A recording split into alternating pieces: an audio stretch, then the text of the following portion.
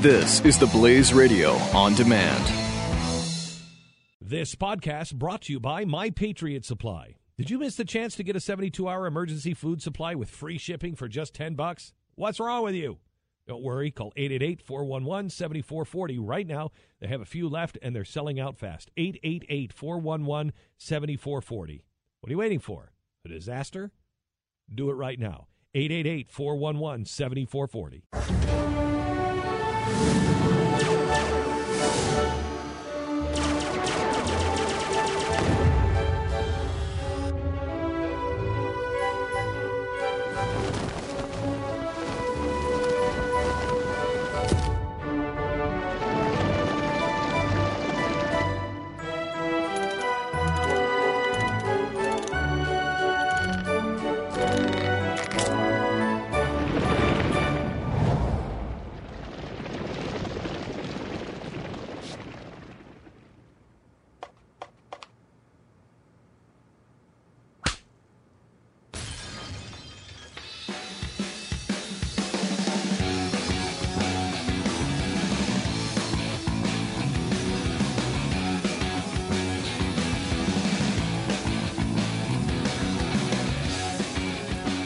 Hey, Pat and Stu, 888-727-BECK. Can't get enough of the Missouri story, can we? Apparently, it's a story that just keeps on giving day after day after day. Thought we'd be done with it now that the university president was gone, but no. Apparently, here's a Missouri student from MSNBC yesterday, Brenda Smith Lizama. She's the vice president of Missouri Students Association. You know, we're looking at other campuses around the country. We have tension simmering at Yale University. Protests erupted at that university because an email was sent to students urging them not to wear racially offensive Halloween costumes. And one professor complained that universities are becoming places of censure and prohibition. What's your feeling? Do you believe that that's a place that we're heading for American campuses now, a place of censure and prohibition? Yes. I personally am tired of hearing that First Amendment rights protect students when they are creating a hostile and unsafe learning environment for myself and for other students here. I think that it's important for us to create that distinction and create a space where we can all learn from one another and start to create a place of healing rather than a place where we're experiencing a lot of hate like we have in the past. That is unbelievable. She's tired of hearing of the First Amendment. Okay, I don't want to hear about you. I'm tired of the First Amendment right. I'm tired of hearing it. Well, okay, Pumpkin, then we'll all stop worrying about the Constitution, all right? Because you're tired and you want a safe working environment or educational enviirment or a secure, comfortable place where nobody says anything mean or nasty. We're We're so dead. Screwed. Oh, my God. Holy my crap. gosh. If this doesn't wake people up to see how screwed we are as then we go forward. are indeed screwed. And I get it. I'm getting. Now, we can go either way here. Can we? I don't see how. I think we could. I don't see how. Look the at older these people. generation has to tell them. The older generation can't do it. The U.S. Constitution is paramount. I don't care how many little safe spaces you want for love and happiness and peace. Sorry, we have a Constitution. You're going to hear bad things. This is another one of those situations where they want the right when it's things that they like. Obviously, they would be really upset if the administration said, you know what, we don't feel safe because you're trying to take our jobs, so we're going to shut down all speech that threatens our livelihood. They would not be okay with that. They would not be okay with safe spaces in that regard, but it's because they want it, they get it. But, I mean, I'm talking deeper than that, Pat. I'm talking further down the line. I'm not talking about whether we lose First Amendment rights. How does this country compete with anyone when we have an entire generation of people who look at the world like this and think they need to be coddled all the time? Well, it shows how coddled they have been, doesn't it? Yes. Doesn't it show how they've been kept safe? And you deserve a safe, non-hostile learning environment for yourself and everyone around you where nothing ever makes you uncomfortable or you don't feel any sort of tension or nerves but you're peaceful all day long.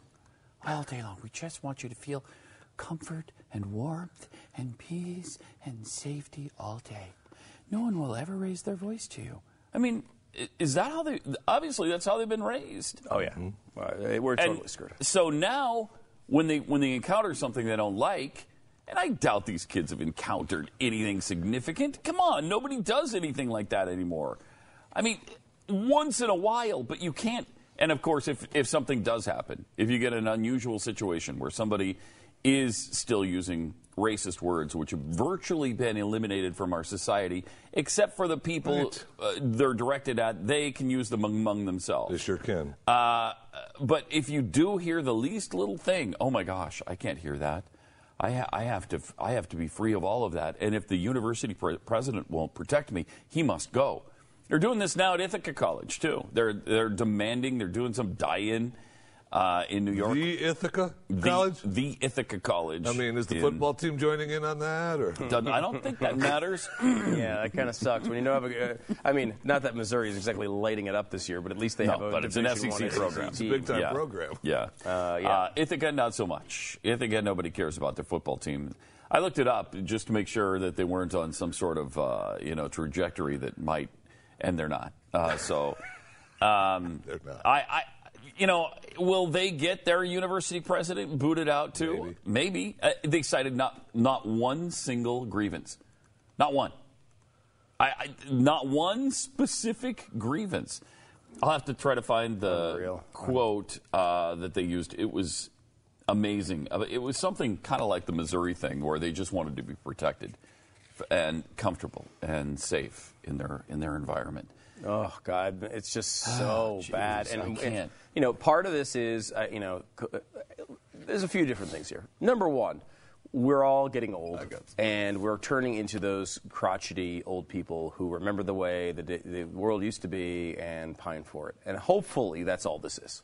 I mean, our best case scenario, maybe this is what it is. I don't think this is what it is. But, think of it this way, in that, certainly our parents all said things where we said, oh, you just don't understand the way the world is.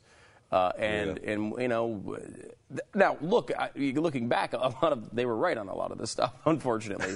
But it's still that thing where you have, every generation, things are changing, right? And maybe we're holding on to something that's gone. I mean, look at give you an example from the world of sports. Look at Wes Welker. Wes Welker, he's not probably going to make the Hall of Fame, but he's almost to that level. I mean, he's a borderline guy you might consider for the Hall of Fame. Sure. An all-time, great receiver, certainly for a long stretch. And he's had a bunch of concussions. There are people, that are just saying he just got signed by the Rams to come back this year because he hasn't started playing until he was released or whatever last year, or his contract ran out with the Broncos and hasn't found a team. And so he's finally signed with the Rams, and everyone's saying, how dare the NFL allow him to come back because he's had multiple concussions, maybe as many as 10 concussions. Now, look, we all want the best for a guy. It's going to get worse after that stupid movie. That movie, I know. It's going to get much worse. When that movie hits, look out. Now, I look at the NFL as a guy who went through the 80s and 90s of the NFL, which wasn't the real rough, the era that Paddle is, talks about with the NFL films. And Bronco Nagurski came out for the second half with just his upper torso. He had lost both legs, both arms, and his left eye in the first half. He pulled himself onto the field with his teeth and galloped down the field on his belly. Those were the days. Those were the days, right? Yes. And leaving a trail of blood behind him. Now, we all obviously are happy that we've discovered, there's some scientific discoveries that have happened that have helped us understand how the body works. And, we don't want these guys to have these terrible incidents where they're disabled later in life. Obviously, This is all good. From the perspective of understanding what's happening with the human body, it's all good. But there's other elements here, which is Wes Welker has the freaking right to pursue his livelihood. And it's his choice. Right. It's his choice. It's his risk. And we're at the point now where, as a society, we're changing to one that says the society must remove the risk from the individual. It happens in finance, where you have now a bazillion programs. When you try to do something and you fail, then you get bailed out. When you have a job and you don't show up enough times and they fire you, there's a bailout system for that.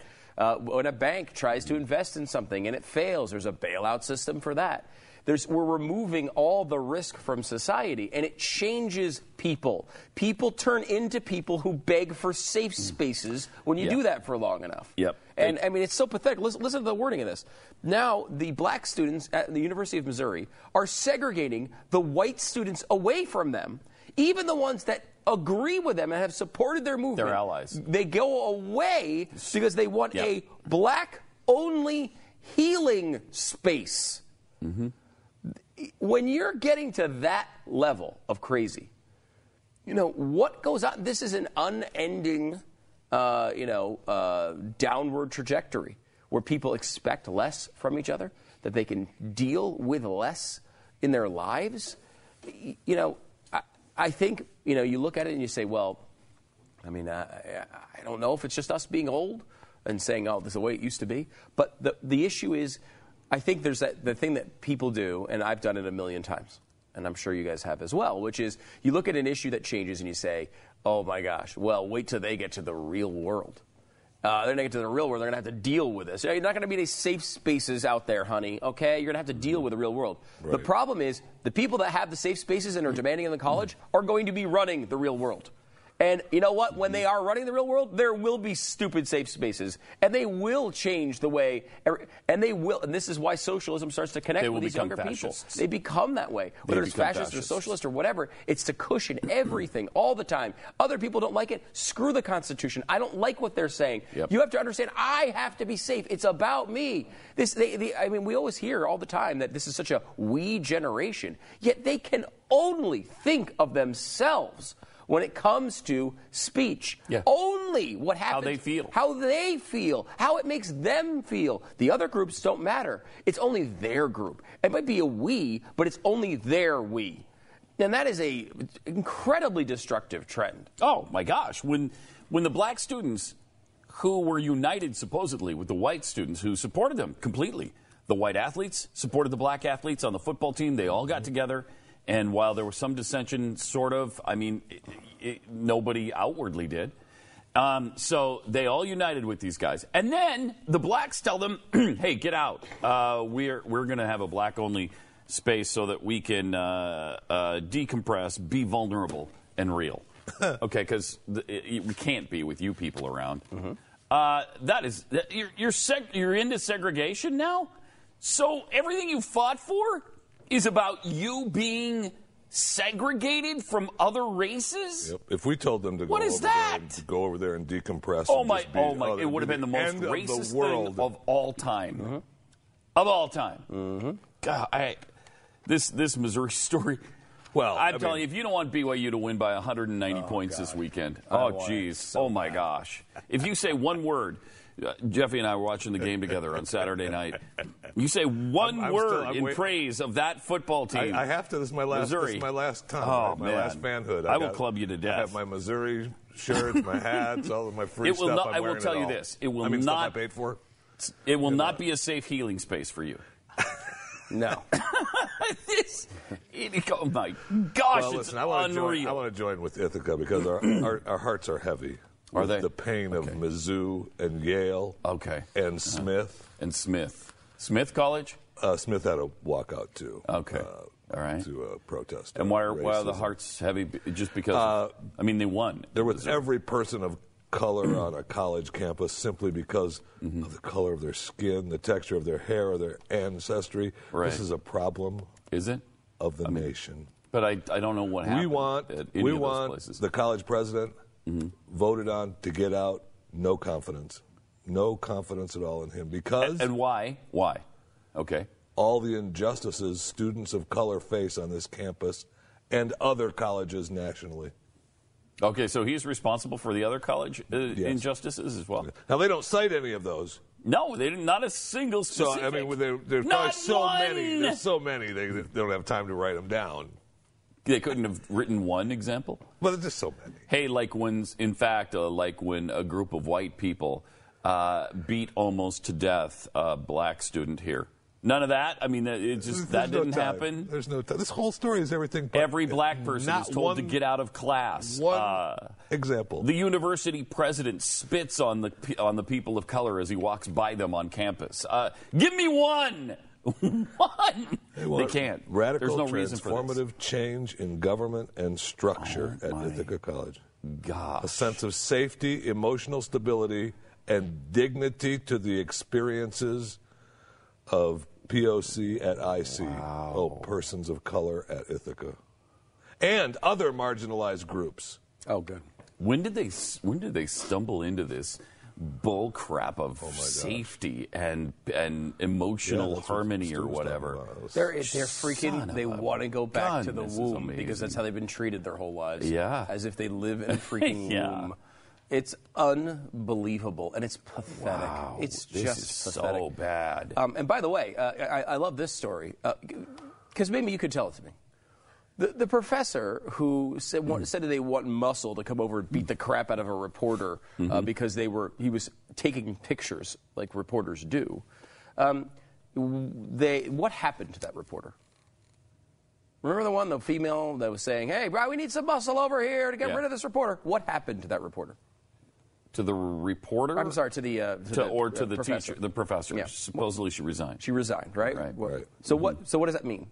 Like what happened to her? What did she do? She would no longer. She would no longer work at Missouri. At Missouri. Yeah. Is that? Yeah, I mean that's what you think resignations are. Right. That's a good. No, she's still employed there. Oh, she resigned her only office that or something? appointment Right. to that one thing she was doing, which was like, I guess, she was a appointed professor there. Of some but she activist still group or kept whatever, her yeah. job at the freaking university. Gotta be kidding. She's asking for physical force to remove a journalist as a journalism professor. All she did was step down from that little part of her gig. Well, we can't let her go. She's got all of which she was. The wording I always thought was interesting. She was a. What was it? Where the that heck doesn't. Is it? What? And sadly, Yeah, that doesn't surprise me. Let me tell you something. No, it so doesn't. sad. Right? That's a big deal, though, right? I mean, Yes. Yes, it is. They wanted this guy who had nothing to do with any of the incidents. I don't think they wanted him executed. I think that if they could have hung him in the public square, the president of the university, they would have done it. Oh yeah. And they instead, without a single specific grievance, thing he actually did. Not Just, one He didn't thing. act enough to stop And- others from doing things or something. And all these incidents are all falling apart now. Yeah, and maybe this is a good time to bring up the student body president. What's his name? Joshua Something Head. Buttcheese or something Head, Butthead or Butt Cheese. I don't know what it is. It's butt cheese. Butt Cheese. Butt Cheese Head, I think it was. Butt cheese head. And so he makes up this story about the KKK being on campus. Yeah. Tweets it out. Hey, the KKK is here. I'm working with Missouri University Police Department right now, the National Guard and the Marines, and we're bringing in SWAT teams, and the Navy SEALs are here. And I mean, he's creating this whole panic on the university campus, and it's a hoax. Yep, hoax. It's a hoax, just like being called the N-word by somebody who drove by him in a truck, I would guess. Yeah, I mean, what do you want to bet? He's the only manufafactured this whole thing. He's the source of that. I love this headline: Mizzou students hallucinate KKK on campus. Yeah. Wow. That's exactly what they do. And the poop swastika. Wow. All indications are that didn't Come on, the actually poop happen. sticka happened. Come on. No, it doesn't. Come You on. have a picture of it, We don't Stu. know. We don't know for sure. What? All Oh, right. yeah. You but saw the picture. That was from 2014. I mean, we're in trouble, ladies and gentlemen, boys and girls. We're in trouble. 888-727-BECK. There's more Pat and Stu coming up. Let's. Well, you're talking about trouble. You don't know what challenges capital are going T. to happen. You don't. In You don't this know. country, you got to be prepared for them, and that's what we try to talk about here. Because look, we can try to solve these things by actually making coherent points and believing in the Constitution. Those things don't seem to matter as much. So you may want to, I don't know, Get prepared? Get a little bit prepared, and My Patriot Supply can help you do that. Well, it's hard to imagine that anything would go wrong when the last 8 years have been so peaceful and beautiful. Oh my God, even the They've been racial so harmony. wonderful. The That's harmony. Oh my gosh, we're in total harmonic resonance right now.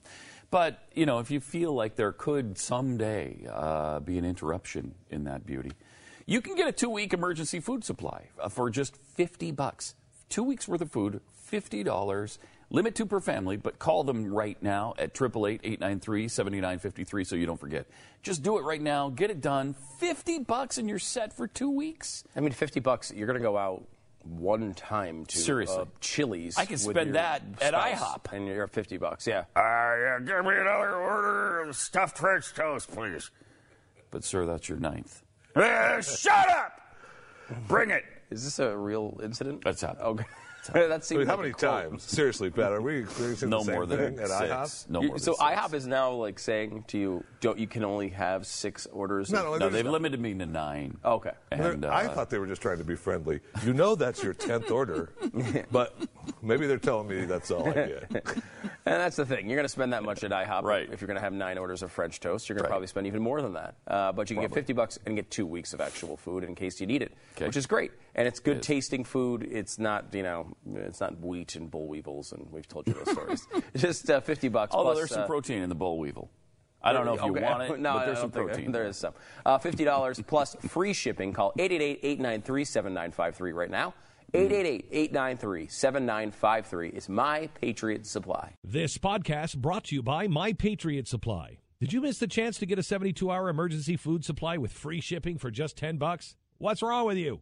Don't worry. Call 888-411-7440 right now. They have a few left, and they're selling out fast. 888-411-7440. What are you waiting for? A disaster? Do it right now. 888-411-7440.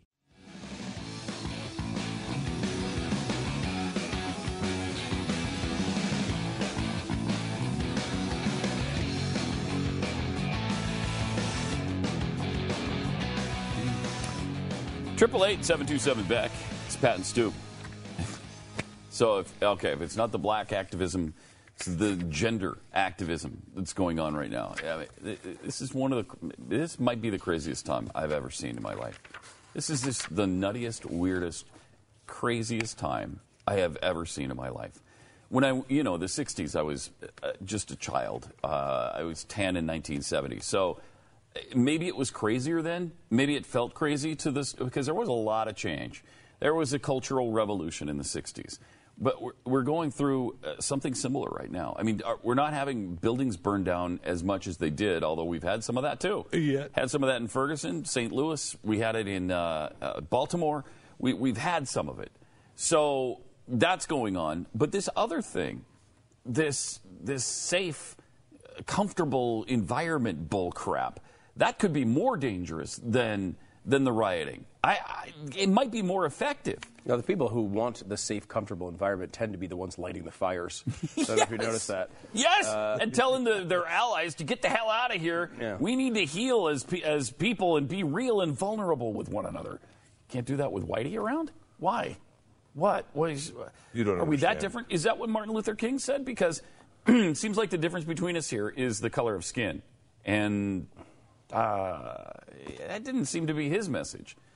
But I didn't notice that from him. Yeah. To me, it seemed like that's what he was saying. He was saying he wants all the white people out. all the whiteys out. Okay. Meanwhile, the dictionary has added the gender neutral prefix now of MX. MX. How do you pronounce that? Mix? I don't know. Dictionary.com added 150 new words, including the MX prefix for those who don't identify as a boy or girl, because there's so many of them. There's so many. I mean, how many people do you know who don't identify as a boy or a girl?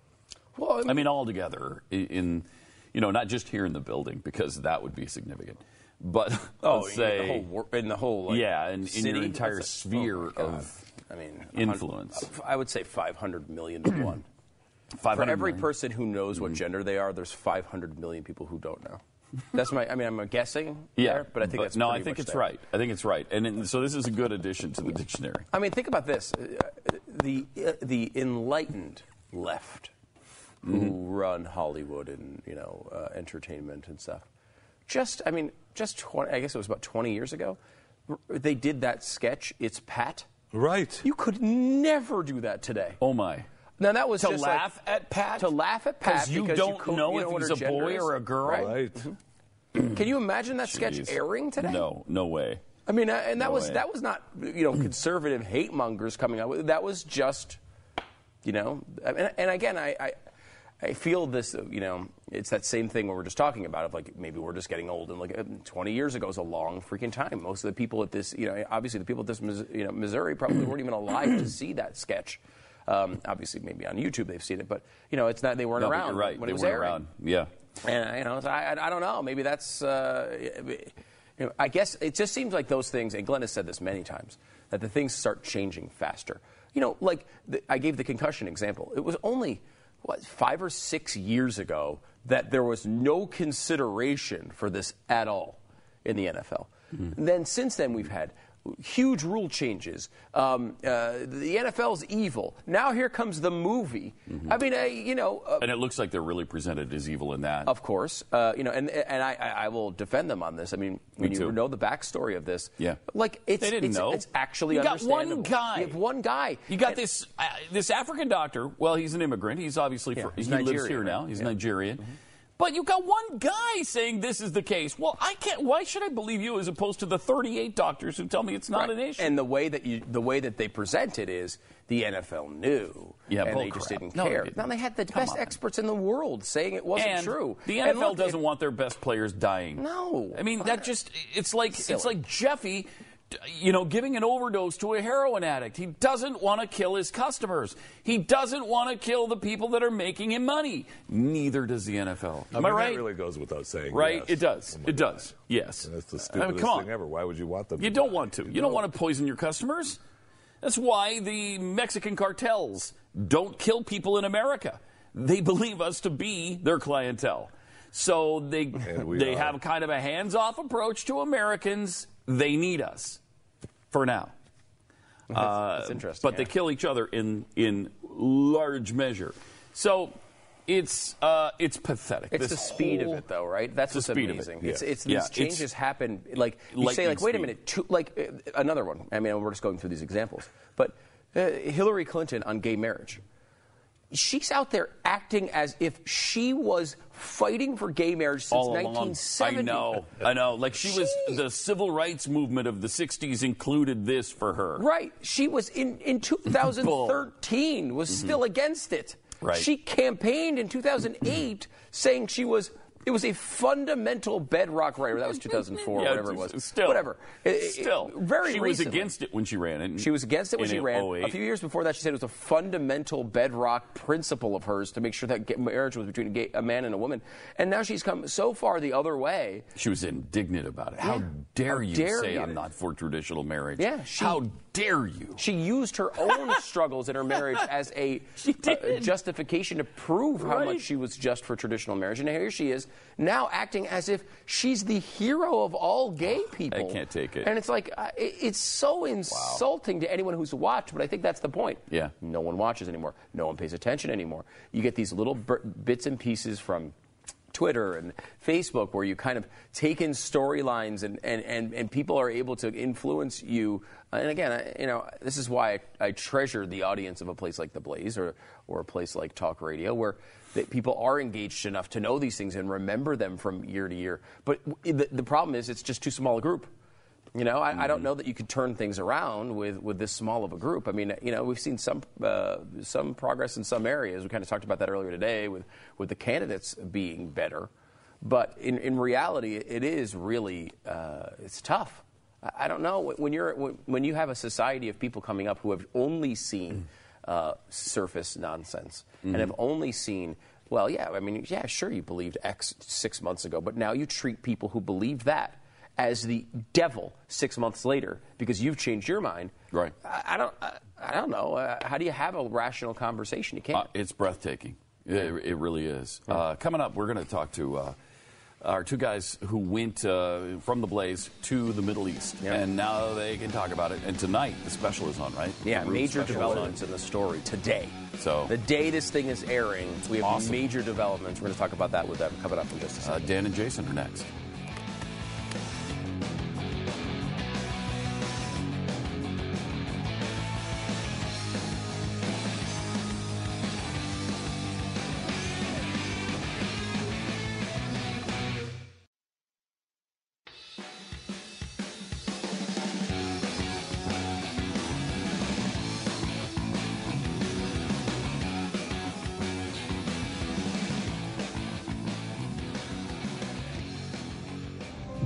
So this is the mountain when when ISIS ran through, coming up from Sinjar city up into Sinjar mountain. All the Yazidis ran up this huge mountain to try to get to safety, and during that time, they literally were getting shot at and getting pursued by ISIS. Burnt up clothes everywhere, burnt out cars down in the ravine, dead bodies on the side of the hill, toys strewn about. There are these picnic tables all along the road, made out of stone, these really beautiful picnic tables, and it was just so clear that this once was a place where people enjoyed. They enjoyed hanging out. They would sit, enjoy the beautiful view on the side of the mountain. And now it was a mass grave. Instantly, our moods went from combat high to depression. You could see, I was trying to put myself in that position of a family loading up their station wagon and running for their lives. They've packed up everything they can, and they're driving up this dangerous road, and these madmen are behind them.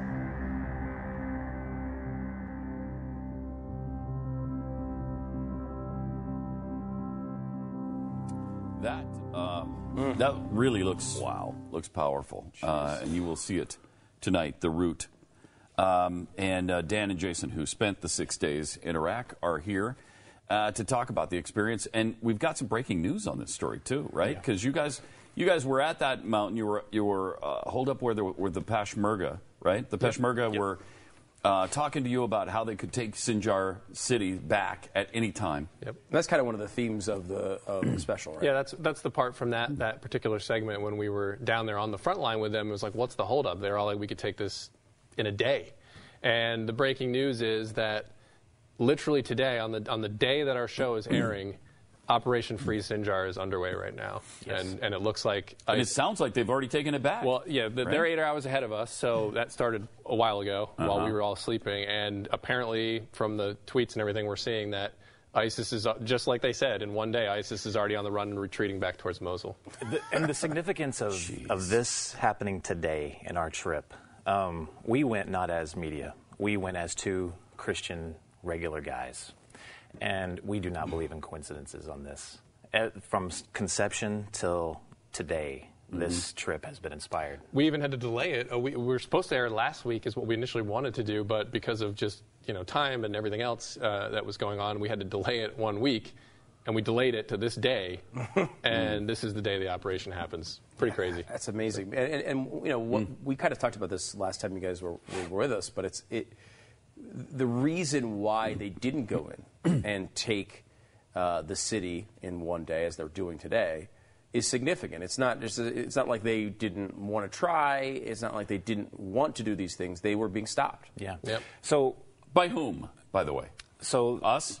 There's multiple people we spoke to, but the bottom line is the coalition halted the Kurdish coalition. Advance. Yeah. In other words, we stopped. Yeah. And so my theory, by the way, on this operation is, I don't have any, there's no evidence to this yet, but based on everything we heard while we were down there, we were literally there just a few weeks ago, and there were 100 troops there maybe, and now there's 7,500 troops there. So, I'm thinking that something, did the U.S. policy suddenly change in the last couple of weeks, or did the KRG and the Peshmerga say, coalition, you're either with us or you're not. We're going back to take back this city before another winter comes, and these people on these tents that we show in the program tonight that you'll meet have to spend another winter living in a tent on a mountain. Was there some pressure applied because of the light that we've shown on this by the administration that they now have said, well, okay, we don't need the negative publicity on not allowing these guys to go in.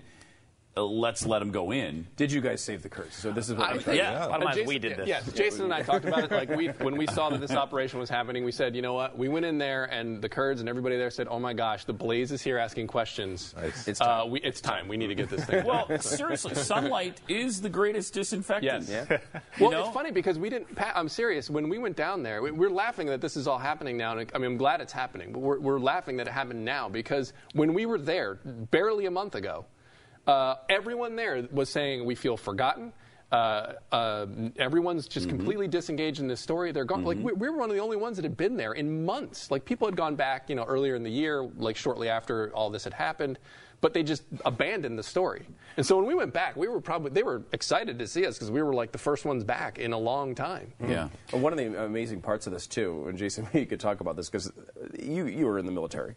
This does not seem normal to me as a guy who's never in the military, but. Who is one of the guys leading the actual invasion of Sinjar to push ISIS back? Is it true that one of the leaders of the country is actually out there on the front lines doing this? The history of Iraqi Kurdistan is pretty amazing. There's a man named Barzani who led the fight against Saddam Hussein back in the 70s, and he won them autonomy, the Kurds. His son, who is now the prime minister of Iraqi Kurdistan, personally went down, all William Wallace-style Braveheart, and he led the liberation of Sinjar City. Well, and how great is that? That's great. And you got a picture. Man. We drove all across the northern, the Iraqi desert and Kurdistan, and everywhere there's pictures of Barzani. It's we were laughing at sort of the hero worship, but like there's pictures of this guy everywhere. You know what I mean? Like if you have a checkpoint or something, there's a big picture of the older Barzani, on top. Yeah. People forget that. It was the Kurds that Saddam Hussein poisoned with gas, killing 8,000 to 10,000 of them. Yeah. And that's when we knew, well, okay, let's see, did the Kurds die of air pollution? He had chemical weapons because he used them against the Kurds. Yeah, and the amazing thing is that they still I mean, one of the things you'll see in there that surprised us, and to some degree, was that they love Americans. I mean, we were the only Americans that I saw in Erbil when we were there, and they loved us. And considering the way we left them hanging, we've abandoned them time and time again, and they still love us, and they are modeling their region after us, and yet we continue to support the Iraqi central government, and that's a big theme in the show tonight. The Kurdish people are so misunderstood. They're so misunderstood. When we said that, we told our families and everyone around here that we're going to Iraq, everyone's like, "You're going to die. Are you stupid?" And it actually was kind of freaking us out. I've been before, but with the military. So going now as a civilian, I was freaked out. When we got there, and something you'll see on the show tonight, is you haven't, it's hard to put into words. You haven't even witnessed spirituality until you've been there and you've sat through a Kurdish Christian mass or church service. You literally feel the Holy Spirit descend on it. And instantly I felt protected. And it wasn't just the fact that we were surrounded by Peshmerga, and we were in Kurdistan. There's something spiritually going on right now in Iraqi Kurdistan, and it's amazing to witness. Well, yeah, and you definitely don't feel protected by Peshmerga. I went to Iraq, by the way. I mean, when we were on the front line, yes, but when you're going through the desert, I went there for some reason in my head, I assumed that we were just getting a Peshmerga transport everywhere we went. I was like, I'm just going to be in an armored vehicle and I'm totally safe. Well, what we ended up driving across the desert in was our fixer Yunus, this guy named Yunus, his car. He's just got an SUV, and we just, all right, let's hop in the SUV and drive across the desert. Exactly what I didn't want to do. I mean, how many ISIS videos have you seen where they just drive up to somebody on the desert and they're like, hey, Yeah. And when you see these combat videos that we'll show you tonight, it's funny because everyone was surprised that we actually went up to the front line. Because usually what other networks do, they'll hire out a fixer or a photographer and say, hey, can you please go out to this area and take photos? Because they don't want to put themselves in the line of danger. Well, not only did we go there, and they were surprised about that, we drove there in Yunus's car in the middle of the night with airstrikes raining down. Wow. And Yunus was telling us, he goes, hey, I just realized that you guys are the first ones I've brought here in the night. You're probably the first journalists that have come in the night because it's too dangerous for, ISIS moves at night. Thanks, Yunus. That's not funny. And we're like, oh, thanks, Yunus. We still had like 2 hours to go through this mountain. We're like, awesome, thanks, Yunus. Nice realization right in the middle of it. And the best line from Yunus all week was, he kept saying, his English was a little broken, but he would say, yes, it's dangerous, it's very dangerous, but safe. It's safe. And that was his quote the whole time. It's very dangerous, but safe. You look through the promo that we just played a few minutes ago, and you see the scattered clothing, and you see the burned out vehicles, and you talked about dead bodies on the side of the road. We take for granted so much what we have here in the United States. It's really staggering, and you think about the fund that we've set up to save Christians and how important that is, and this is going to be such a good reminder to people of what others on this planet are going through every day of their lives. And wait till you see the people in the IDP camps and stuff. It's just... Our biggest worry is is my internet going to run slower today than it did yesterday? Yes. And I mentioned in that church service that we went to, how many times do we go to church and we see like kids on their phones, or people like reading or checking their watches or leaving 15 minutes early because they have who knows what to go to a football game or something like that. In that church, you could tell every single one of them was not there as a time filler or because they've been doing this for, because their parents do it or told them to. They were doing it because they were arming themselves for spiritual warfare. That's how they see it. Now, when you sit into church, do you think like that? I didn't until today, or until then. Right. But now every single, I'm telling you, there was like 4-year-old kids, and they were listening to the guy giving the talk, and they were just like paying attention to every single word he said. Wow. It was so amazing. I didn't like the way you disparaged the NFL there, but other than that, I thought that was an interesting consideration. Because as you were telling the story and as you're watching the clips, because I have not seen the whole thing yet, I can't wait to see it. But you realize it's hard to get people to even go to church here. I mean, with all the freedoms that we have, to get people to actually show up is difficult. All the times that all of us have had days where you're just like, oh, I just can't make it. I don't want to get up today. I don't want to go. And it's like you see these guys who are risking being beheaded. And they're still going to church. It kind of maybe. This is essentially, like I said, on my Facebook page when I was posting all these things as we were there. I said this was a life-changing trip for me. And it's like because intellectually, that there are persecutions happening. But when you actually kind of walk side by side with somebody in it for just even a short time, 6 days, you just really get the sense. You felt like you were in 1776, and it was these guys fighting for real freedom fighters fighting for their freedom. And this is the fight of their lives. And it's like you're in the middle of that, and it just kind of wakes you up like, oh, my gosh, this is happening. And once again, we're supporting the wrong guys. I mean, in Iraqi Kurdistan, they literally have developments sprouting up where they build them like American developments because, it's a symbol of how they're modeling their lives after American. Wow. Now, on the battle that's going on today, where Barzani is looking like he's on the front lines, have we seen an example of a president, really leading a mission since Barack Obama killed Osama bin Laden? We haven't seen that, right? No, that kind of, and he got a good night's sleep before that one. He had to think about it really long and hard, a few months, and then he went out there and then he went and killed him himself with his bare hands. So he didn't even bring weapons, which I thought was pretty amazing. Pretty crazy, Broke his windpipe with these two fingers. Yep. Right here. And actually, he delivered a speech. He went in there and he just started delivering a speech, and it just killed him right on the spot. Well, he probably killed himself after hearing one of those speeches. You guys, nice job. Yeah, really. I can't wait to see this. Cool. Amazing stuff. And his second benefit is that we got to do a segment without Jeffy, which we thought was just really the main reason we wanted to have you. You did sign happy to go to Iraq anytime to get you Jeffy off the stage. All right, more Pat and Stu coming up in a sec. And so you guys have the 5 o'clock show is you guys are going to talk about it tonight, right? And then it airs at 8. Yeah, we're cutting in the audience to watch it first, so they'll have just seen it. And 8 Eastern or 8 Central? 7 Central. 7 Central. Okay. Yeah. You guys talk about them arming themselves for freedom.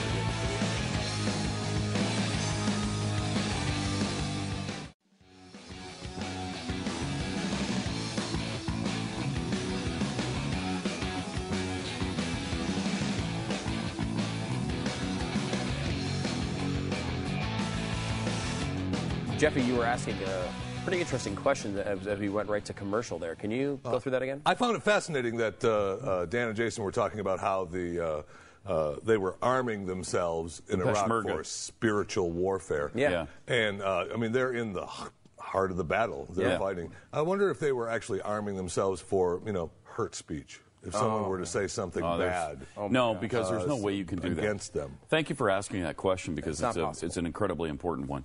But the answer, I think, has to be no, because there is no arming yourself against hurt speech. Okay. That's why you must stop hurt speech from ever happening. Yep. So you need a safe space. And, that's what they need to develop. Right. I'm sure they have giant areas that are safe spaces in Iraq. From speech. Yeah, they do. Those giant holes. From speech, not bombs. I mean, you're probably that's the more important thing. Right. Right? You can't you want to protect yourself against the hurt speech. And I think they've done that. And good. Yeah. Good. Sure even ISIS, Daesh, when they kill people, they don't speak hurtfully to them. No. They just lop their heads off. which I'm sure the people, the victims, appreciate. Well, there was one ISIS member who decapitated 47 Christians, but then said something mildly disrespectful to one of the decapitated heads. Oh, my. And he went to prison. Oh, good. He's the only person in ISIS prison that's in ISIS. Like, they have a lot of other people in prison that they're sex slaves and all that other stuff. But as far as actual ISIS members going to prison, one person insulted a disembodied head. Wow. And, oh, my God. It was mild, but still, you don't hurt someone's feelings, you don't. even if they're dead. No, you don't. No. By the way, Jonah Goldberg wrote something for National Review, and I think this is pretty clear, right? It seems like like every week, there's a new horror story of political correctness run amok at college campuses. Taco bars at sorority fundraisers are considered offensive. A group at Duke University deemed phrases such as "man up" too horrible to tolerate. Many conservatives want to put all the blame on political correctness or cultural Marxism, and I think such ideologies certainly do belong in the dock. Political correctness is now quite old. What has changed are the students. Yes, there's been a lot of ideological indoctrination in which kids are taught that taking offense gives them power. But again, this idea is old. What's new is the way kids are being raised. Free play, tag in the schoolyard, pick up basketball at the park, etc. is a very complicated thing. It requires young people to negotiate rules among themselves without the benefit of some third-party authority figure. These skills are hugely important in life. When parents or teachers short-circuit that process by constantly intervening to stop bullying or just make sure that everyone plays nice, he's talking about a social psychologist, argues, we are taking away a key piece of what makes it possible for free people to be peaceful, cooperative people, by devising bottom-up solutions to a variety of conflicts. And what happens when large numbers of these delicate little flowers are set free to navigate their way through life? They feel unsafe and demand safe spaces. They feel threatened by uncomfortable ideas and demand trigger warnings. They may even want written rules or contracts to help them negotiate sexual relations. That's a scary picture, man. That is a scary picture of where we're going. But a legitimate one. It sure is. It's a legitimate one. I mean, we talked about it at the top of the show. That's what we're coming to, isn't it? 888-727-BECK. More Pat and Stu's on the way.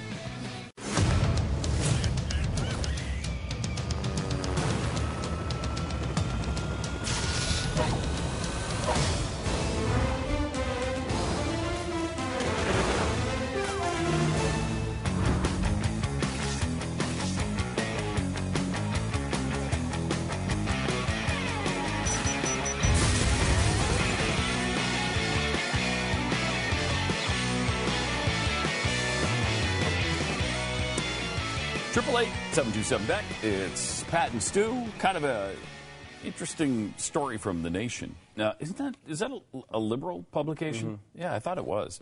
They're talking about the cold sun rising. New studies flipping the climate change notions upside down. The sun will go into hibernation mode around 2030, and it's already started to get sleepy. At the Royal Astronautical Society's annual meeting in July, Professor Valentina Zarkova of Northumbria University in the UK confirmed it. The sun will begin its Maunder minimum, the grand solar minimum, in 15 years. Other scientists had suggested years ago that this change was imminent, but Zarkova's model is said to have near-perfect accuracy. So what is a solar minimum? That means it's like a minimum. It's like a mini ice age. And it happened in the 1600s to 1730 or something like that, where the winters are incredibly cold, the summers are a little bit cooler, the growing season is shorter. Yeah.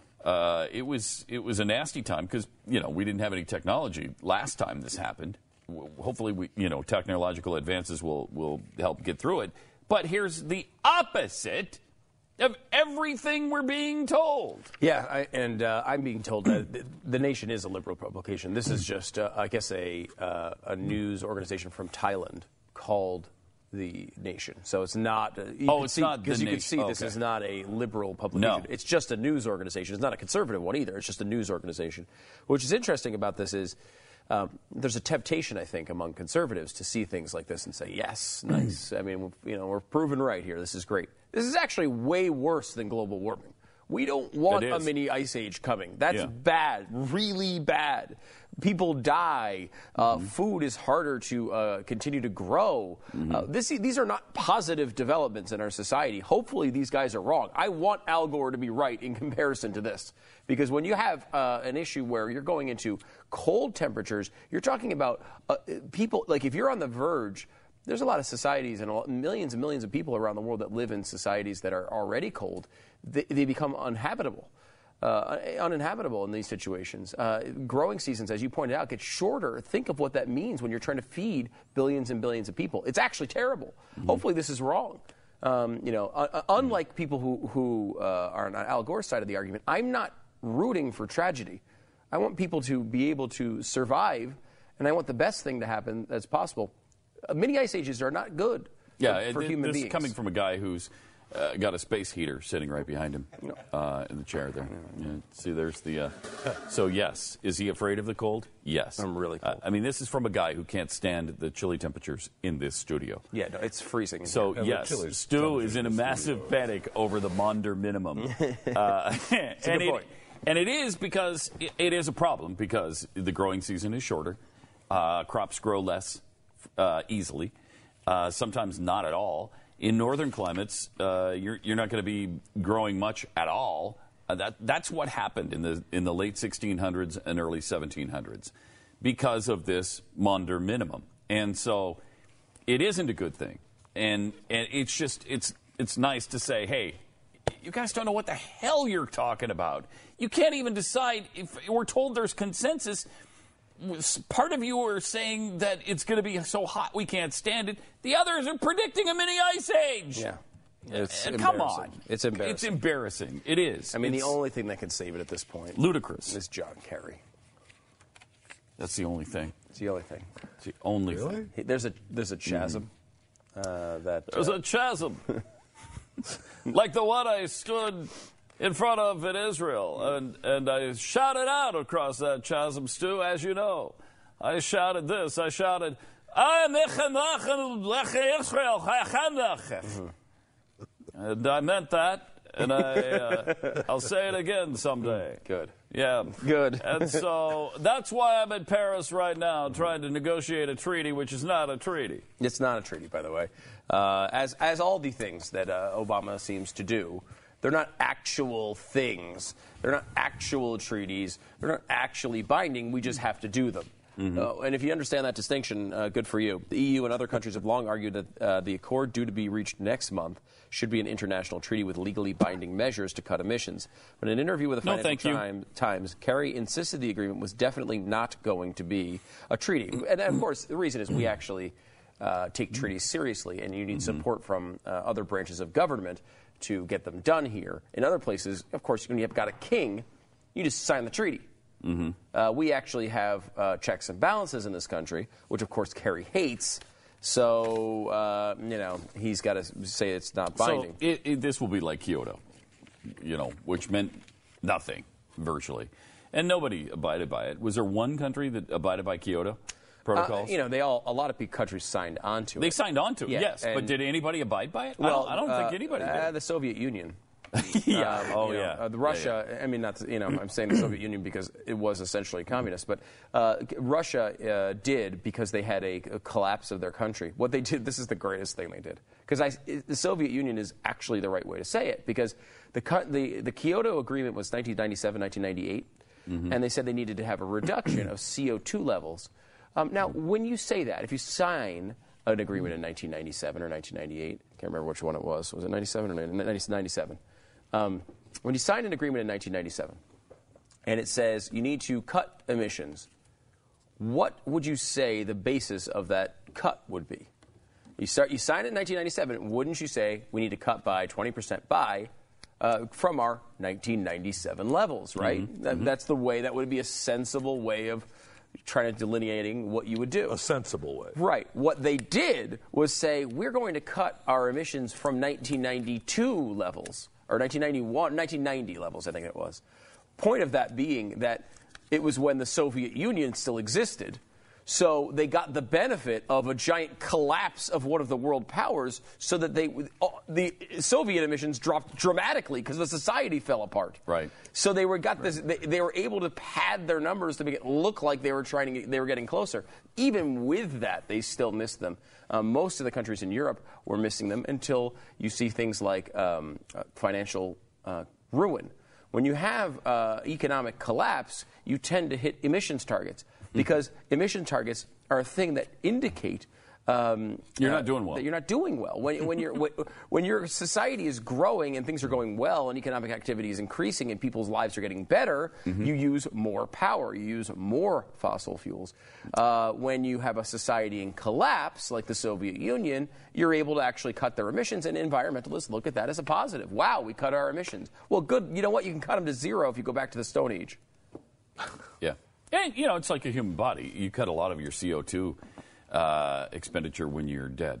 When you're no longer breathing, you do almost none. Almost no CO2 comes out. Well, except for the decomposition of your body. Okay, except for that. And then eventually that stops. And then that stops completely. Totally. So, yeah. So that's Jeff, you should try that out. I mean, just for the environment, You ever thought of that? You ever thought of You were just talking about people being dead? Yeah, like you should, for the environment. I mean, obviously we want you to be around, but if you were to not be alive, that would be better for the environment. Have you thought about that at all? Think about it right now. Think about it. Think about it maybe by the end of the show. You selfish pig. You've never thought of that? You are so selfish. Oh my gosh. Well, we're gonna have to create a safe space here for us, where he's not in it. So if you could go to a different room, that'd be great right now, because we need a space where we can heal and be vulnerable and real. I think what he's saying is get out. So, but I'm just over here. I'm not. It's a big room. No, we need more space. There is at least a metal divider. Thank you. That desk. Thankfully, there is, but I don't know that that's enough. I don't know that's enough. I'm not feeling vulnerable enough with him here. All right. Speaking of this global warming stuff, it's only the early part of November, and already they've had a blinding snowstorm in the Sierra Mountains, paying off for resorts, adding some hope for drought conditions that have been going on there. Everything is blinding white, fresh white snow, according to Alex Hoon, meteorologist for the Weather Service. It was beautiful. Series of storms has left a large swath of Sierra Nevada with a blanket of snow. Something of a surreal sight after 4 years of drought. So, what does that tell you? That there's cycles of weather? No, that tells you that the globe is warming. Yeah, but it snowed. Right, and look snowed. Look at this. You see it on the side over there, like underneath the cable car. Yeah, you see like sort of like it's blurry over there. Yeah, that's smoke coming off as the snow is so hot it's burning. It's like when you put the snow is on fire. Yeah, like when you look at like above a grill and it like looks all wavy because it's so hot. Yeah, that's what that is. Oh wow, it's hot snow. That's kind of scary. Think about it. Hot snow would melt, wouldn't it? And then it wouldn't be snow anymore. You know what? If it wasn't for weather weirding, you're probably right. Now we don't know what's going to happen. That tells you how screwed up things are. Social media filled with photos of snowplows skiing and landmark peaks. Yosemite dusted with snow. 36 inches of snow was dumped on Mammoth Summit in 2 days. Folks at slightly lower elevations saw up to 20 inches.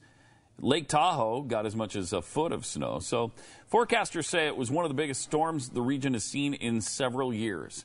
That's great. That is. That's great. But does it matter to the global warmists? No, of course they not. Don't care. No. They don't care. No. They'll find some way to. Well, it just shows how weird it is. It shouldn't snow in November. Well, yeah, in the mountains it can. Yeah, and actually, snowing in November is pretty normal for the northern. Pretty normal. It's already snowed like 3 times in Montana. Yeah, well, this is the bizarre thing they'll complain about now. That this is a big storm. It's too big. We're getting more frequent storms like this. It's terrible. It's funny because you do remember the documentary Jaws? Yes. Okay. Now, in this documentary, a terrible shark would eat people and such, and then it went on for a while. In fact, at one point, this shark started following people around the globe. Oh yeah, it was personal. This time it's personal. This time it's personal. And you'd think that it would be great if the sharks weren't as big, because then they could maybe they nibble at your toes. Right. Maybe they nibble at your nose. A lot like Jack Frost. Well, it's similar to Jack Frost. Yes, it is similar. Yeah. But a new report by the University of Adelaide's Environment Institute. I used to work there. Yeah. You did? Yeah. Yeah. Am I pronouncing that right? University of Adelaide? Yes, you are. In Australia? Yeah. And that's Yes. where what did you do when you were? I did a lot of research for him. Oh, really? Yeah. What building were you in when you were? Building 3. Were you there too? No, I'm just curious. I was not there. Okay. But you were in Building 3. Yeah, Building 3.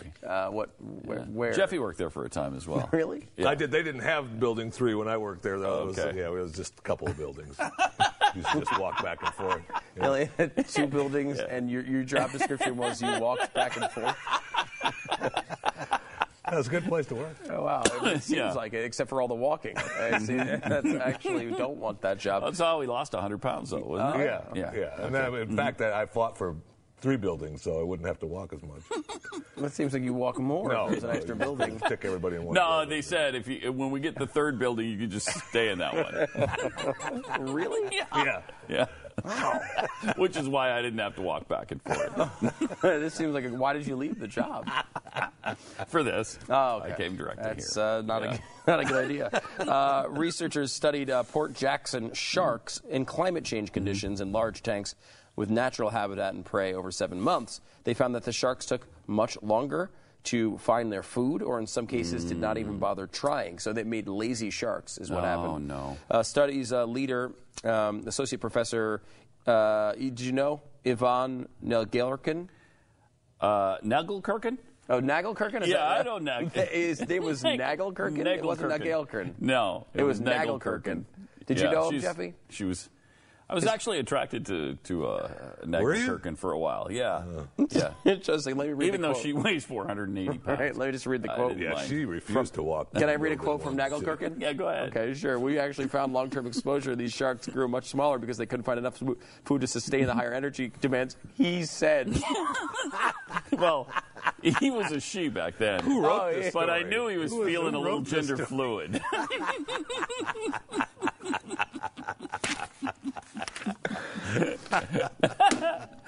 It's Ivan Nagelkirkin. Yeah.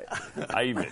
But he went by Yvonne. I will back say, then. I know. I didn't even know that Yvonne wanted to be I Ivan. know. Right? It was only when Building 3 came around that I think we guess started so. questioning. Does not prove you're not sexist. You're this right, is a yes. high-level scientific study Thank you. Yes. with a person named Ivan, and you thought it was a girl. Well, originally, Ivan was a girl. Yes. When we knew Yes, originally. Ivan. Is this supposed to be a problem that climate change might make smaller sharks, by the way, that's worse what it said. hunters? I'm okay with that. What do I care?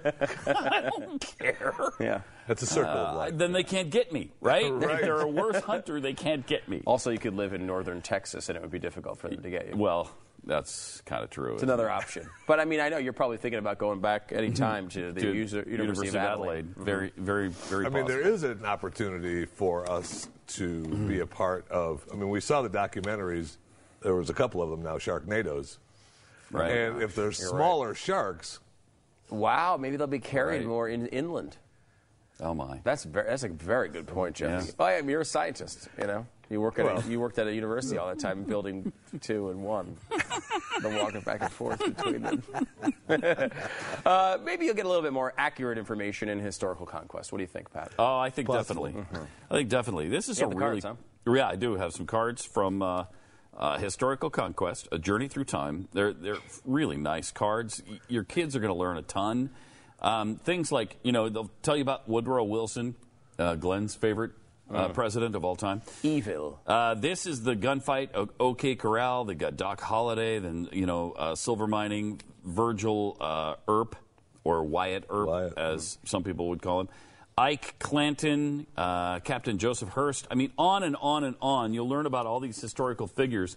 And each of these boxes contains a different series of historical figures. Like the First Crusade, find out about the Christian Church and the Holy Lands and all of that stuff. What's really cool about this is interesting you're stuff. playing a game with your kids or whatever, and you're actually learning these things, and more importantly, they're learning these things and they're actually having fun doing it. Using real figures. Yeah, we're using real figures, and there's an actual game to it, too. You can see here, the artwork is amazing. You kind of get a sense of it here by this picture here. But like they spent a lot of time making this really cool and making learning about these things fun and interesting to the point where you're going to have your kids asking you to learn about history. That's pretty cool. Took this game to homeschool conventions, and it sold out immediately. People went nuts for it, and with good reason. And they're not Common Core compliant. So get this now. BringHistoryToLife.com is where you can go and get this game. It's awesome. Blaze viewers get an additional 10% discount, too. So it's really fun. It's educational. It'll teach your kids while you spend some really good quality time, have a nice family night with them, and support a great American company. This is an awesome Christmas gift for the whole family. BringHistoryToLife.com. Go there right now.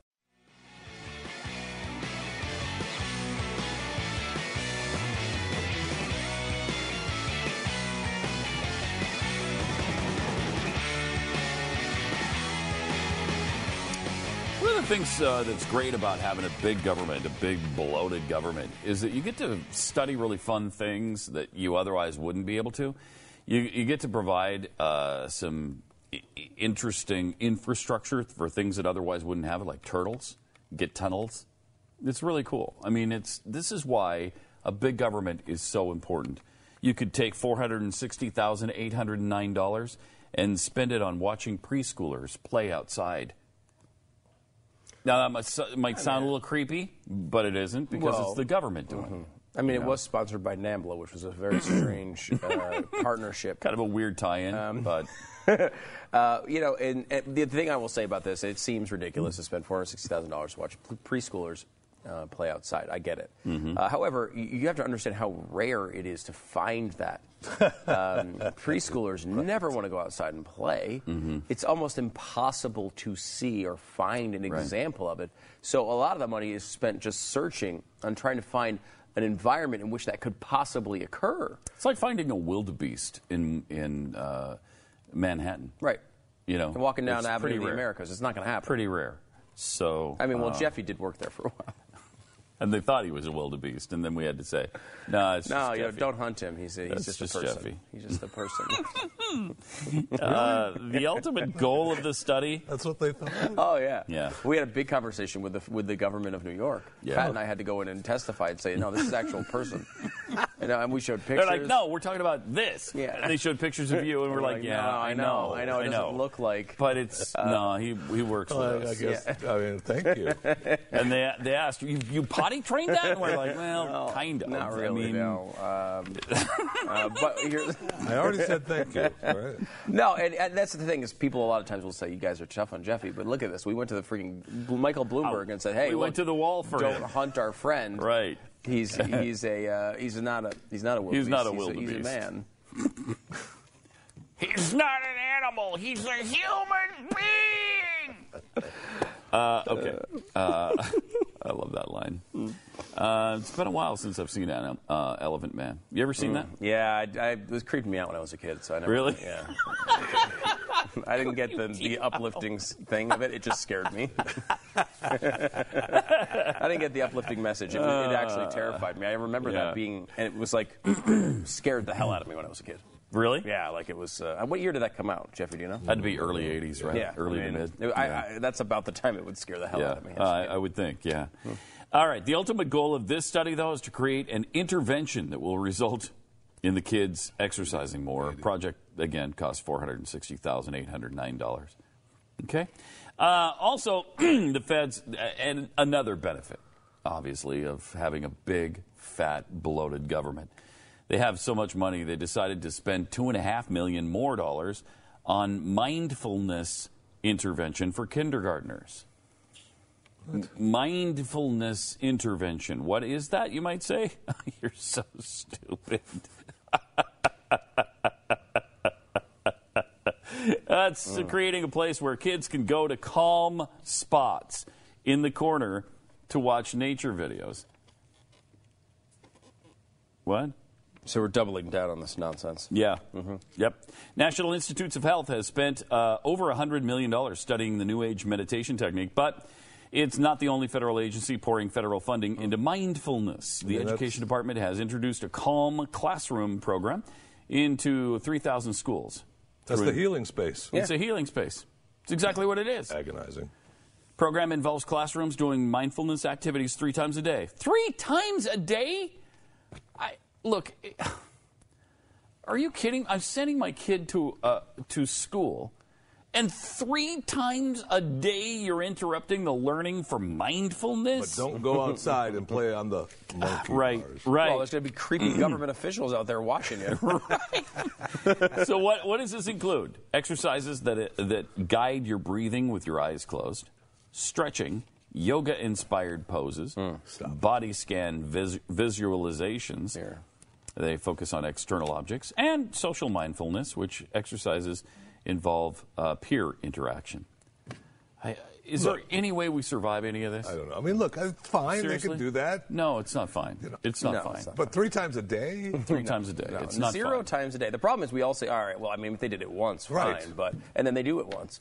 And then we say, well, if they do it twice, fine. Well, they did it twice. It is called the Overton window. Right. And that is where we're going. And By it's the way, already in 3,000 schools. Right. 3,000 schools are doing this. can we also point out, by the way, I don't know if anyone wants to address the elephant in the room here. Jeffy? We already addressed him. Oh, yeah, sorry. Yeah. No, that was it. No, the elephant in the room being that we have $460,000 going to watching preschoolers outdoors. Mm-hmm. We have been warned very specifically about the pedophile government in the past. Oh, that's true. We have been warned. true. Where are the men? First of all, Right. We have been warned. we have been warned by Alex Jones. Right. That if with the fluorides in the water, Right. The and GMOs. Fluoride. the GMOs, and the Right. and the pedophile government. Grabbing kids at the airport. Yes, Yeah. I mean, Yeah. think about it. I put that up on my Facebook Seriously, think about last it. night because somebody asked about it because we did something on radio. That's right. And so I threw it up on Facebook, and that's a funny segment. Oh my God, it's so good. To watch it too is really. You forget how good it is. You forget how carried away he got, and you need to be reminded. Yes. And there's some things going on in this world, like the pedophile government, like the GMO. Well, this is proof of it. I guarantee this on his show today. This will be proof of it. Yes. Probably. Of course, I will never find out Probably. because I will not watch or listen or whatever he neither will does, I. whatever medium Neither he's will I. on. I don't know, but whatever he does, I will not be. I will not be in attendance today, unfortunately. But that's the type of thing you'd think he's going to tie in. It's the pedophile government. I got a couple of comments that like, why can't you guys just work together with Alex Jones? No. No. I don't know that people understand who that guy is. You mean the guy who was blaming George Bush for bringing down the Twin Towers? Yes, That guy? that guy. Still The does. guy who is the founder of that theory, as far as I can, I trace it to him. I mean, I really believe that came from him. Everything is a conspiracy to him. I mean, everything. There is Every nothing mass that shooting, happens. yeah, nothing. Everything. All false flags. There are no real flags. Right. Not one. There's never been Seriously. a flag. If you believe there is Islamic terrorism, he doesn't. He doesn't. That is all brought on by the government. That's all brought on to increase wars against people and for the military-industrial complex and that whole thing. Oh, you don't even want to go down that rabbit hole. Plus, he lies about us all the time. All the time. I mean, he did in the past. I don't know. We're liberals to him. We're liberals to Alex Jones. So, because we don't believe George Bush brought down the Twin Towers. and we don't believe Barack Obama was born in Kenya. Sorry. I mean, so sue us. 888-727 Beck. More patents too. There's another conspiracy theory about Star Wars that we're going to have to address coming back on the other side.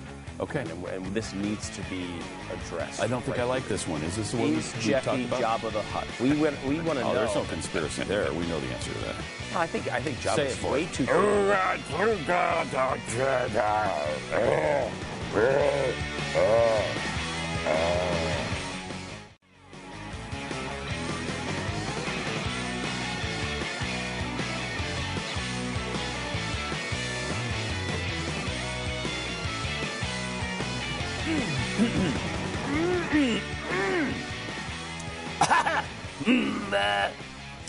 You all right? It's a good way to open the segment. Yeah, I think so. I think so. It's a necessary way when you've got like a fur ball in your throat. Mm-hmm. Pat, I was just eating a cat and got some of the cat hair dry. Kitten. Yeah, right. It was a kitten. Yeah. 888-727 back. Okay, here's a big fan theory that I'm very concerned about. I don't like it. I don't want it to happen. If it does, I'm going to be upset. Maybe Luke Skywalker in the upcoming Star Wars movie is on the dark side. You think that's possible? Ooh. Yeah, because somebody looks at the mask in one of the promos that we've seen. Yeah. And I understand there's a new one out, so we should probably play that. But somebody looks at the old Darth Vader mask and says, what does he say? I will continue what you started or finish what you started. The speculation is that maybe that's Luke. Maybe he's the guy who says that. That's Kylo Ren? Is that the way you pronounce it? Yes. Okay, so Kylo Ren is the bad guy in this movie. Here are the reasons, because this site, I guess, is saying that they don't think it's true. Good. They're saying, first of all, Kylo Ren already confirmed to be played by Adam Driver. Pictures of Adam Driver. Then it can't surfaced. be Mark What's-His-Face. Right. Mm-hmm. In the movie trailer, Kylo Ren's body shape looks just like Adam Driver and not Mark Hamill. I don't know how. Okay, good. You might be too into the movies at that point if you know the body shape of Mark Hamill. Yes, or you might be something else. But there's nothing wrong with the other thing, because it's a whatever. What, a Jedi? Yes. Yeah. In the movie trailer, Kylo Ren, it would be very unrealistic for an old Luke Skywalker, Mark Hamill, to be the CGI edited into a lean Kylo Ren body shape. It's like saying, if we had a lot of technology, maybe we could CGI Jeffy into looking like he only weighed 500 pounds. There's no technology available that would do that.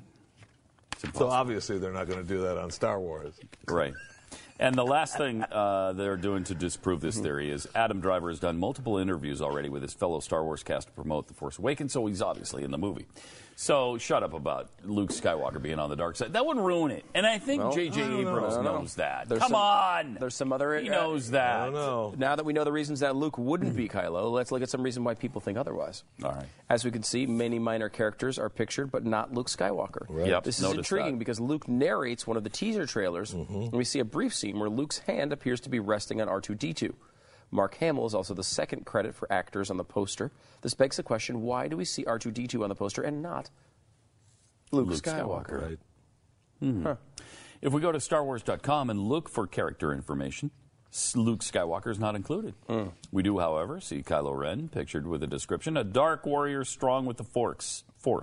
Kylo Ren commands First Order missions with a temper as fiery as his unconventional lightsaber. Other details from the teasers have also compelled conspirators to believe that Kylo Ren is Luke Skywalker. The way Ren picks up and admires Vader's helmet as he expresses his desire to finish what Vader had started makes people speculate that he's Luke. There's also the fact that we never see Luke's face in the trailers. We see Luke's hand, but never his face. Could that be because he's Ren? Well, no, we already talked about that. No, I'm going to say no. I don't think so. I don't think they're going to do that. I don't think they would make him a bad guy. I think it's possible he's dead or something. He dies in it. I could definitely see that happening.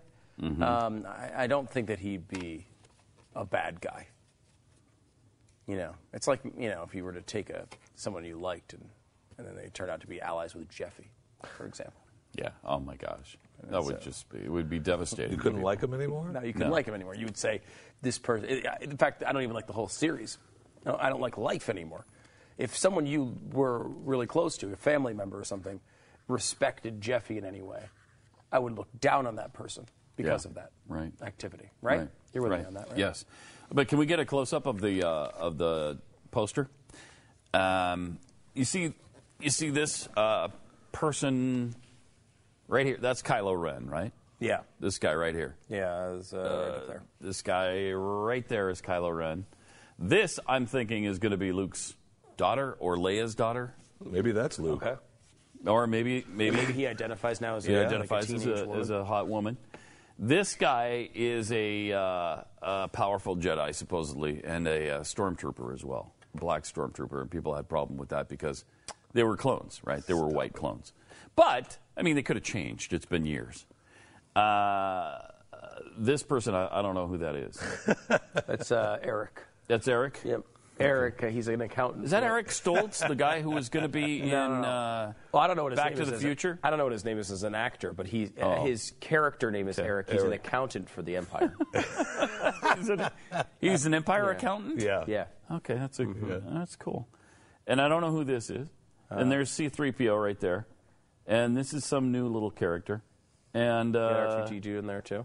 And Luke is here. He's piloting the ship right there.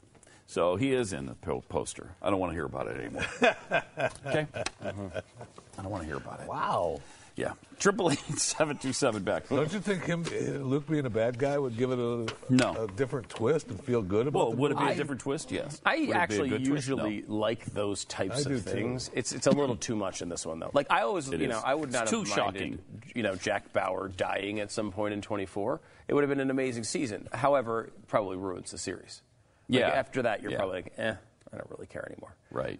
Where with this, it's like you're taking a good guy and turning him into a bad guy. He's been a good guy forever. That's really tough. Now, could they be killed off, though, in this movie? Yeah, because they're getting super old. And yeah, it's time. I mean, they don't actually want to pay Mark Hamill anymore. Right. Yeah, and, he's changed so much that he doesn't look like Luke anymore. So, I mean... Do they all get in shape for this role, by the way? I would think the one they want to kill off more than anybody is Leia, because she's kind of nutty.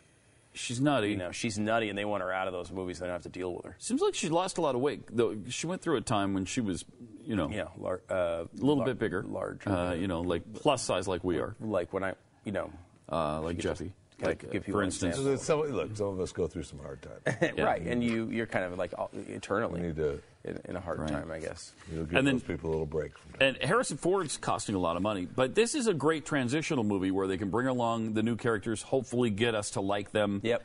And get married to them, kill off or retire all the old people, and then move on. I think they'll keep Harrison around for a while. They might. He's the one that actually obviously had a career after this. He must cost a fortune. They're going to be paying him $20-25 million to do this. Also, right? It's harder and harder. Like, he doesn't pull these things off anymore. No, he doesn't. Harrison Ford went for a long time when he was a superstar. Yep. And even after that, his movies were good for a while. And lately, I don't know if it's the Indiana Jones Crystal Skull thing or whatever. Like, since then, and in that general area... Because he's tried to pull off characters he shouldn't be pulling off. It doesn't work anymore. Yeah. No.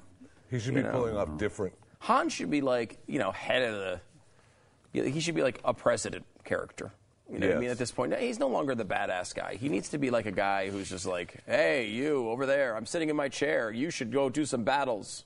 It's going to be interesting to see how what they have him doing for all these years. What will be his deal? Did he stop being a rogue, or is he still a rogue? And, he's like 1,000 years old, and he's still that wacky rogue from before. Right. That's what I think they might try, which I don't know. That won't work. Oddly enough, the plot calls for him to open up 6 Taco Bueno franchises. And it seems like a weird... odd. On Tatooine? Rogue. Yeah, on Tatooine, yeah. Well, Tatooine? Yeah. You know they won't work there. The planet's too desolate. It is. Yeah, and it's not diverse enough. No, it's not. They hate Mexicans. Trump runs it, I've heard. He became president. So that's a weird couple of twists in the Star Wars plot. Yeah. Apparently somebody took out a full-page ad in the Hollywood Reporter trying to pitch a Die Hard sequel. Independent film writer and producer named Eric Wilkinson bought a full-page ad to try to pitch an idea for a Die Hard sequel. It was noticed by people on Twitter, framed as an open letter to Bruce Willis. Good luck with that. It's really weird. Yeah. A weird idea. This is here's a quote where the plot gets good. The one thing the terrorists didn't count on was the one man who is always in the wrong place at the wrong time. And when it comes to John McClane, old habits die hard. Think about it. I love this series, but no way is Bruce coming back for that. He just did one a couple of years ago, right? That was his last one. Yeah. That was a really, really poorly Back to Russia, got the son. Yeah. The one before that, Live for Your Die Hard, was the daughter, and that was good. That one was pretty good. I mean, it was absolutely ridiculous, but it was good. Like the part where like he's What fighting the hell are you was talking the about? one with like the helicopter? Didn't he launch the car into a helicopter in that one? Yes, from a parking garage. No, it was not from a parking garage. It was from the tunnel. It was from a Okay, tunnel it was to from a tunnel helicopter that they were controlling. Okay, Come on. So Sorry. Okay. Whoa. He sorry. rolled out of the car, went up the, Did you write went the up the freaking concrete script? What ramp. was it? It could have happened. Don't tell me it was ridiculous. Could have Don't happened. tell me it was ridiculous. And he got hurt a little bit doing it too. Did rolling he? out of the car. So Did he? Yeah. I don't want to hear it. Okay. Okay. That's a wow. Whoa. This is a Never guy- in human history has a car run into an operating That's helicopter. because no one has had to do it. But if there was Right. someone that was Right. going to take over the someone as talented entire- as John McClane. Can we address for a moment that we've called Jeffy pretty much every horrible thing on the planet? Like every name we can come up with, we innovate every day to come up with a new way to call him something awful. Yet he's incredibly offended that we would say Die Hard, the ninth sequel of Die Hard, was unrealistic. This is where he draws the line. Yeah. By the way, John McClane. Man. I was watching because of this story. We were talking about it yesterday, and I watched part of Die Hard With a Vengeance. Vengeance, right? Love it. Because there was one scene that I always thought was amazing in that movie. Is very early in the film. The terrorists come out and they say, "Hey, they're targeting John McClane. They want to screw with him." And they say, we're either going to blow up a school, I think it was, Yes. or you have to go down to the middle of the most dangerous area of Harlem and wear like a sandwich board, sort of a protest thing, that says, "I hate the N-word." So I hate N-words, right? And stand in the middle of Harlem where there happen to be some residents there that maybe would be offended by such things. Very bad day. So he goes down there, and Samuel L. Jackson's in it, and I was watching. First of all, the scene is just a great scene of a movie. It's just like it's so intense, and Samuel L. Jackson is so good in it. I know. And Willis is pretty good in it too. Although I never understood why he wouldn't actually be saying, "Hey, yeah, I know." Here, like he doesn't. He's kind of a jerk to Samuel L. Jackson, who's sort of trying to protect him. I don't remember the details as to why. Do you, Jeffy? Why was he like? He may have been hungover as well, but I'm just. Yes, he was. Right. Yeah, but and Samuel, he tried to tell him, "Look, I'm a police officer, get out of here." He's trying to save his life. Right, but that's He was- that's after. He starts off with like, "Get out of my face." Like, he's kind of just like, "Get out of my face." Anyway, this scene goes on for a few minutes, and it's a really intense, and it's a great scene because there's a gang of people come by, and they're like, "Hey, They give him a hard time and threaten to kill him, essentially, which may very well happen if you were to do such a thing. Yes. The point, though, is there's no way they make that movie today. First of all, it doesn't say N-word. The sign today would say, "I hate N-words." Right. Because you couldn't actually show the word on the screen. Like noun. Now, yes. That's a word I hate. Yes. Yeah.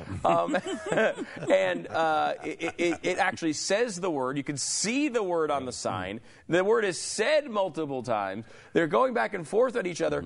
And today they would say, "How dare you?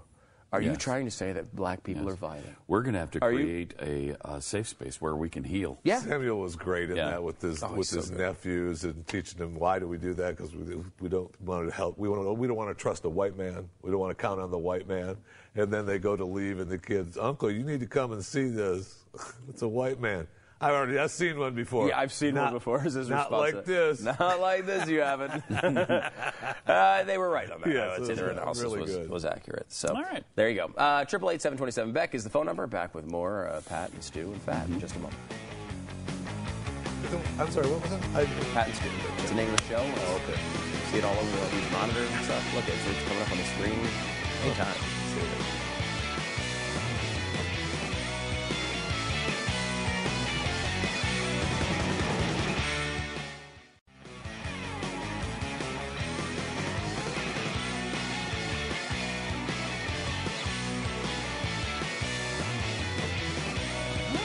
How Harrison Ford really feels about doing Indiana Jones 5. So there's been 4, right? Crystal Skull was 4. Was number 4. Now The first 3 were good. we're in the Okay. realm of movies here. Except for before the- Temple of Doom. I didn't like that one. I thought that was still okay. It was okay. It was not Crystal Skull. No, I'll say that. first and third. The first one was the best one. Yes. the Yes, third of one course. was pretty good. I really liked The second it. one I liked, even though it got a little cheesy, but Yeah. I still liked Yeah. it. The fourth one was seriously one of the worst movies I've ever seen. in my Honestly, entire was. life. Done by major people? Yeah. It had to be the worst. Done by super credible, big-time people. And I mean, it wasn't The Room. So which I interviewed one of the guys who did a documentary on the movie The Room that came out in the 90s, which is holy crap. You have to see that movie. It is so awful. We should actually play some of that interview on the show. Be fun. Because because we go through and show some of the scenes, and it's so bad. You have to see it. So it wasn't that, because that guy made it on his own, right? Like, it was a horrible movie that he actually put his own money into, and it was really bad. This is freaking Indiana Jones. And normally I would say... One of the most beloved franchises of all time. It ruined the franchise. It for honestly me. did. Seriously. Me too. Like, normally I would say, no, I don't want a 5th sequel with a 90-year-old as Indiana Jones. I actually do. Save it. Give it another world. You can't hurt it any more than you did with Crystal Skull. It can't get you've already worse. ruined the credibility. You've already ruined the series. Yeah. Give it another shot. Maybe you could bring it back. So what does Ford say about it? Oh, yeah. Yeah, I'd love to do another Indiana Jones. A character that has a history and a potential, kind of a rollicking good movie right for the audience. Steven Spielberg is a director. What's not to like? And he's right, except for the last one. Yeah. There's a lot not to like. It ruined it. And it just spoiled it. But, maybe they could redeem themselves. I don't know. And he's so old now. He's 72, 73. But this is where you put him back he's a professor again. He's maybe got a couple young and his students. son does. Yeah. Like move the series along. Look at what Rocky's doing right now. I know. I mean, it's that a good looks example. like a compelling movie. It looks like a really good movie. Creed looks great. It looks Creed really looks good. It's when does that come out? Apollo's son. It's right around Christmas. It's Apollo's son. And he's now fighting, and Rocky's working with him. So Rocky's in it. Apparently, he doesn't use his name, but he's going to for his career now. He's trying to I don't decide. know much detail. And I think he hasn't taken his dad's name to this point or something, and didn't want people to know. And now he's because deciding his mom to was do pregnant when he died. Yeah. Right. So And he never even met his Yeah. dad, but his dad was killed in the ring in Rocky IV, of course, by Ivan Drago. We all understand. That Russian bastard. That Russian bastard. But it did end the Cold War. There was a lot of positives of the movie. The end of this month. So it's end of this month? month. Okay, so maybe I was thinking Thanksgiving. Yeah, which is good for it, because otherwise it'd be going up against Star Wars opening. And Yeah, once Hunger that Games opens, comes forget out, it. like the 20th of this month, too.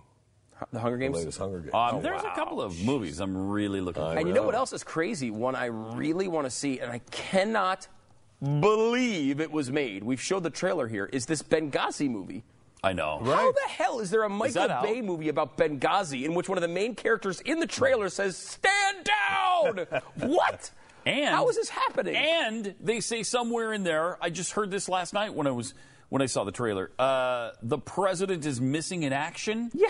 Yeah. What is? I mean, this looks so like. do they actually tell the truth in this movie? They say, and it says the And story. it does say- says the story of Benghazi that you've never been told. Well, and, right, except by us. Well, yeah, and it also they're advertising it like crazy during the Fox News Big time. debates. They're doing Big it on time. time.